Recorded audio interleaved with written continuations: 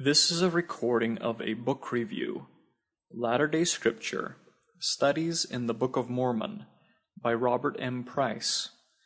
Review by Louis C. Midgley. Originally published in Interpreter, a Journal of Mormon Scripture, Volume 1, 2012, pages 145 through 150. Read by Bryce Haymond. This audio recording is copyrighted under a Creative Commons license and may be freely distributed if it remains unchanged. The journal and its website are credited and is for non-commercial use. A printed version of this and many other articles and resources on Mormon scripture can be found at mormoninterpreter.com. Latter-day Scripture is a potpourri of 9 essays, 8 of which are, as the subtitle of the introduction indicates, Critical Studies in the Book of Mormon.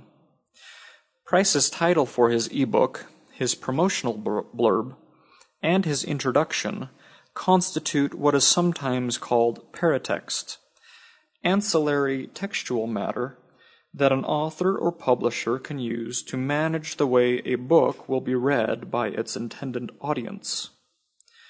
Price's introduction, The Golden Bible of Joseph Smith, seems to be an effort to coach his potential readers on how to understand his endeavors.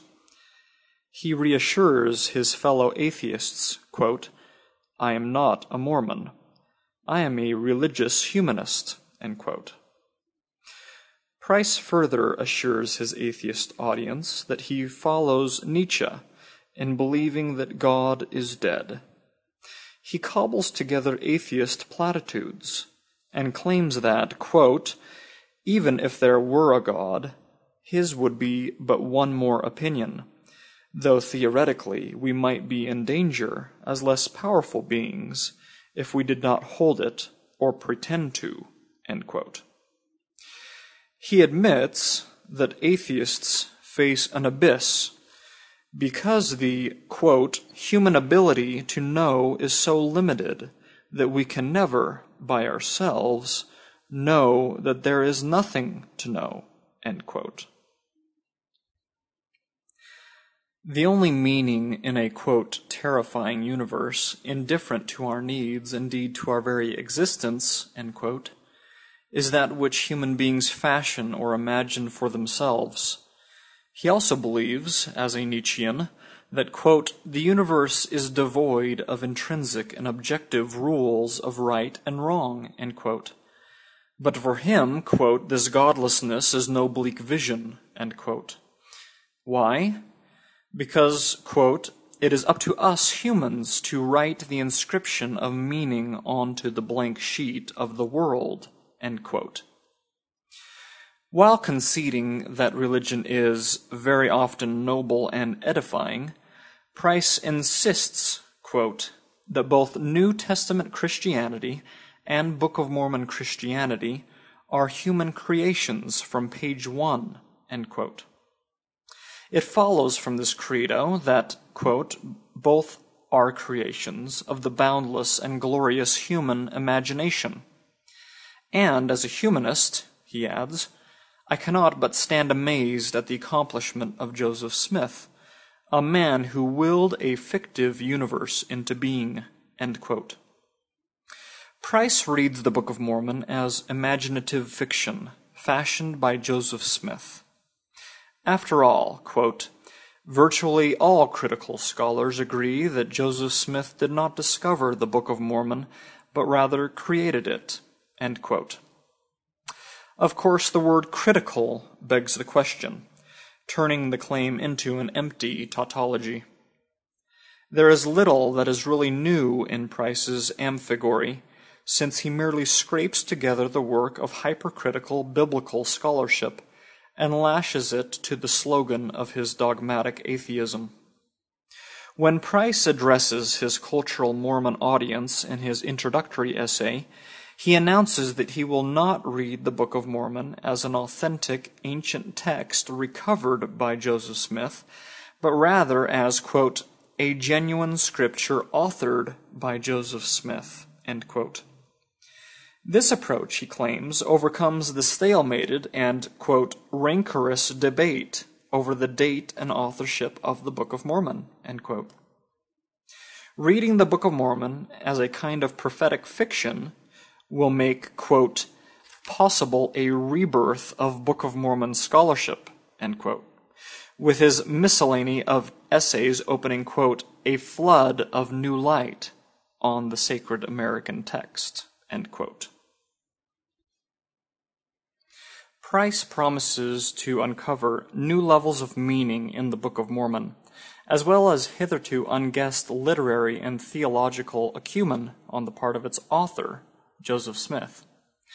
Such an approach, he insists, quote, vindicates his role as a genuine prophetic writer, not merely as an amateur archaeologist stumbling on a buried book in upper New York State, end quote. It is also, quote, actually turns out to elevate the importance of Mormonism's founder and its scripture, not the least in the eyes of non-Mormons, end quote. In a promotional blurb, Price indicates that he, quote, lays out a case for considering the Mormon scripture as merely another case of pseudepigraphy, the genre of fictive as-if authorship common to the Bible as well, end quote. Since there is no God, the Book of Mormon cannot be an authentic history. It must be instead a pastiche of New Testament texts, which were themselves a rehashing of Old Testament texts, and hence are not genuine history. This is spelled out in Chapter 2, Prophecy and Palimpsests. Seeing the Book of Mormon this way, Price claims, quote, will bring Mormon and non-Mormon Americans closer together by revealing their common scriptural heritage, end quote. Price goes on to explain that the Book of Mormon is the American story of the conquering of a wilderness, coupled with a war against evil. He ends his introduction by claiming that, quote, the Mormon paradigm makes sense in our world crisis like nothing else does. In the present moment, we are all Mormons, end quote. What could this possibly mean? Quote, Christian civilization, already perversely despised, is the target of obliteration, end quote, by Muslims, Lamanites. And the Americans/Nephites, quote, must not wait till it's too late to steal our will and resist the onslaught, perhaps nuclear, of the Lamanites, end quote. Price boasts that his way of reading the Book of Mormon is, quote, championed by liberal Mormons and sympathetic non-Mormons, end quote, none of whom are identified in his introduction. But elsewhere he opines that these, quote, liberal Mormons and fellow travelers tend to recognize Joseph Smith as the author of the book, end quote. As an example, he refers his readers to an effort to show that Joseph Smith cribbed the Book of Mormon from Ethan Smith's view of the Hebrews. In addition, one of his close cultural Mormon comrades is indirectly identified in his promotional blurb, where it is revealed that this self-published ebook is, quote, a series of papers presented mainly at the Book of Mormon Roundtable, end quote. This was a series of conferences that Mark Thomas held in Provo in the summers of 2003 to 2006. The purpose of this aborted endeavor was to find non-LDS authors who would argue that the Book of Mormon is merely a 19th century imaginative reworking of biblical language and not an authentic ancient history. It seems that Price saw this as an opportunity to opine about the Book of Mormon from his strictly religious humanist perspective. Other than Price's self-published ebook, nothing seems to have come from Thomas's project.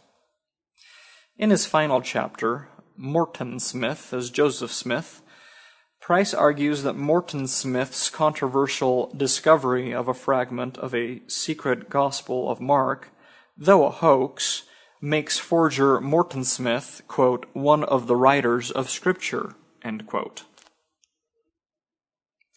Price claims that Morton Smith once told him that the spurious New Age Gospels and apparently by implication the forged Markan fragment too, were authentic, quote, no matter who wrote them or when, since they embodied someone's faith, end quote. Of course, this all implies that the Book of Mormon is likewise merely a human and altogether fictive production, that, to Price's way of thinking, nevertheless passes off as authentic scripture. When Price actually confronts Latter-day Saint scholarship on the Book of Mormon, he lashes out with sarcasm and bald assertions. The sole indication that he is familiar with this scholarship turns up in chapter 7 of his book. He is aware of several essays by John W. Welch and Stephen D. Ricks, showing the presence of subtle, authentic ancient rituals found in the first chapters of Mosiah. Though he grants, for example, that Ricks has set out in great detail ancient coronation rituals and, quote, a fascinating series of correspondences with Benjamin's speech, end quote, Price merely opines that, quote, if there is a kingship renewal rite behind this story, it has been completely distorted, concealing the very different import of the hypothesized original, end quote.